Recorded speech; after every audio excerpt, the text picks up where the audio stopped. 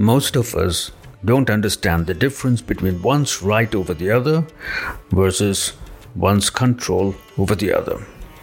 There's so much overlap that we end up controlling others and mess up our relationships. You have a right over your family. What does this mean to you? Does having right over your family mean that you can control them? Does caring for your family mean you can tell them what they must do so that they can be happy?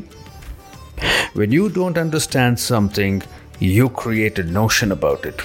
You believe this is what it is. And when you have it, you're not content with it. You want others to have it too. Hello, I'm Mahesh Krishnamurthy, and you are listening to my podcast. I release a new podcast every Tuesday on healthy living and well-being. We all want freedom. The more we believe we have it, the more we want of it. Because freedom cannot be had. It can only be. When we want freedom, we go all out to get it. When you don't understand something, you create a notion about it. You believe this is freedom. And when you get your notional feeling of freedom, you want more of it. And when you have it, you're not content with it. You want others to have it too. You begin to impose your notion of freedom onto others. You want others as well to own your notion. And you will feel hurt when others don't listen to you. We use our notional feelings to control others. When we are confronted, we justify that we are doing this for them because we love them. We have a right over our family. What does this mean? Is having the right over your family the same as having control over your family members? I have a right to provide the best resources for my family. I have a right to think of my spouse and kids' well-being. I have that right. However, I don't have control over what they want for themselves. When my kids are young, I can tell them what is good for them and what is not. That is a part of safe upbringing.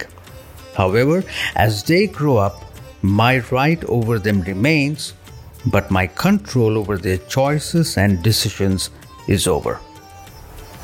I can have no more of that. The sooner I get this clear in my head and heart, the better it is for both of us. Else, there is going to be trouble in the house, screaming, shouting, blaming, justifying, and all that. Most of us don't understand the difference between one's right over the other versus one's control over the other. There is so much overlap that we end up controlling others and mess up our relationships. Having the right over my family means to care for their safety, security, their nourishment, and nurturing. Controlling someone means that I decide what others must do and how they must do, when, how much, and all that. It's like I run their life. Most women are okay with their spouse and children expressing their right over them. They feel they belong somewhere, that someone cares for them, but they won't let that person control their choices and decisions. That is how a woman ends in depression. I remember years ago when my father chose to take allopathic treatment. I told him, "Dad, I will be by your bedside because you're my father. It's my responsibility to be by your side. But I do not agree with your choice and decision of going to an allopath." I knew his problem. I knew that there was no solution in the science he chose for his treatment. But there was nothing I could do despite the fact that I knew that there was treatment in Ayurveda, which I practice. I couldn't force him. I did not want to control him.